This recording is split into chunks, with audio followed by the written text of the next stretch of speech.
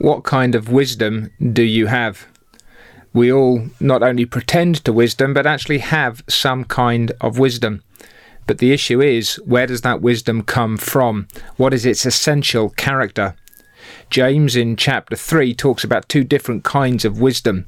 The first is a wisdom that does not descend from above, but is earthly, sensual, and demonic.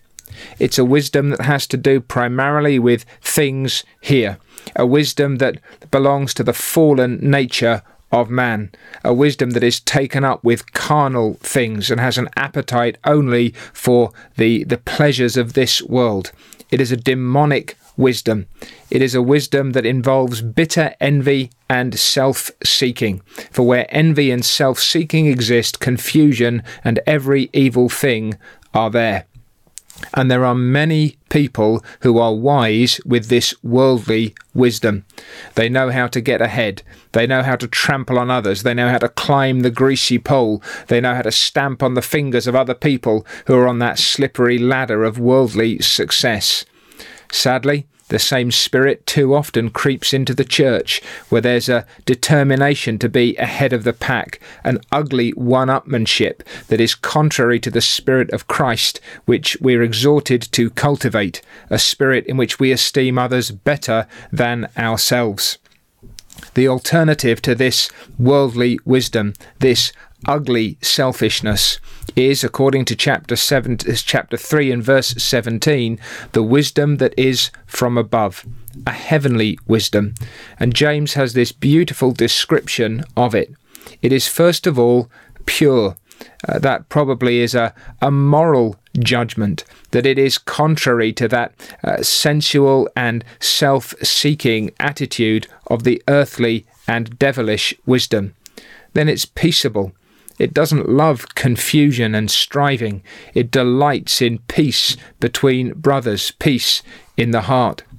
It's gentle. There's a kindness and a tenderness rather than a harshness and aggression in it. It's willing to yield. It doesn't need to stand its ground on everything. It's able to offer and to give to others. It's full of mercy. Always ready to show that forgiving kindness, always ready to bestow good even upon those who don't deserve it.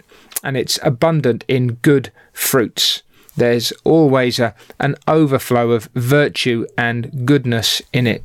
It's without partiality. There's no bias toward oneself or against others in an unhealthy and unholy way, and it is without hypocrisy. It doesn't dissemble. It doesn't wear a mask. It doesn't pretend to be one thing, but actually be another thing. There's no antagonism innate in heavenly wisdom, but rather the mind that was in Christ Jesus is in full display. Now, what kind of wisdom do we have? What kind of wisdom do we cultivate? The wisdom that is not from above comes all too naturally to our hearts. It is a wisdom which, even once we have been redeemed by the blood of Jesus Christ, we need to contend against, whether that's in our families, in the church, or in the world at large. That self-seeking spirit, that desire to have self enthroned in the heart, that too often and too easily sneaks back into our motives and our behaviours. Or we can seek after and cultivate the wisdom that comes from above. That wisdom does not arise naturally within the heart of a fallen man. That wisdom is not found in the books of the philosophers of this world. That is the wisdom that comes from heaven. It is the gift of God in Christ Jesus. It is the working of the Holy Spirit in the heart of a man, a woman, a boy, or a girl who's been transformed by God's grace in Christ. It is the working of a Christ-like disposition in the hearts of those who know and trust him as Saviour and follow him in all things as their Lord and their Master.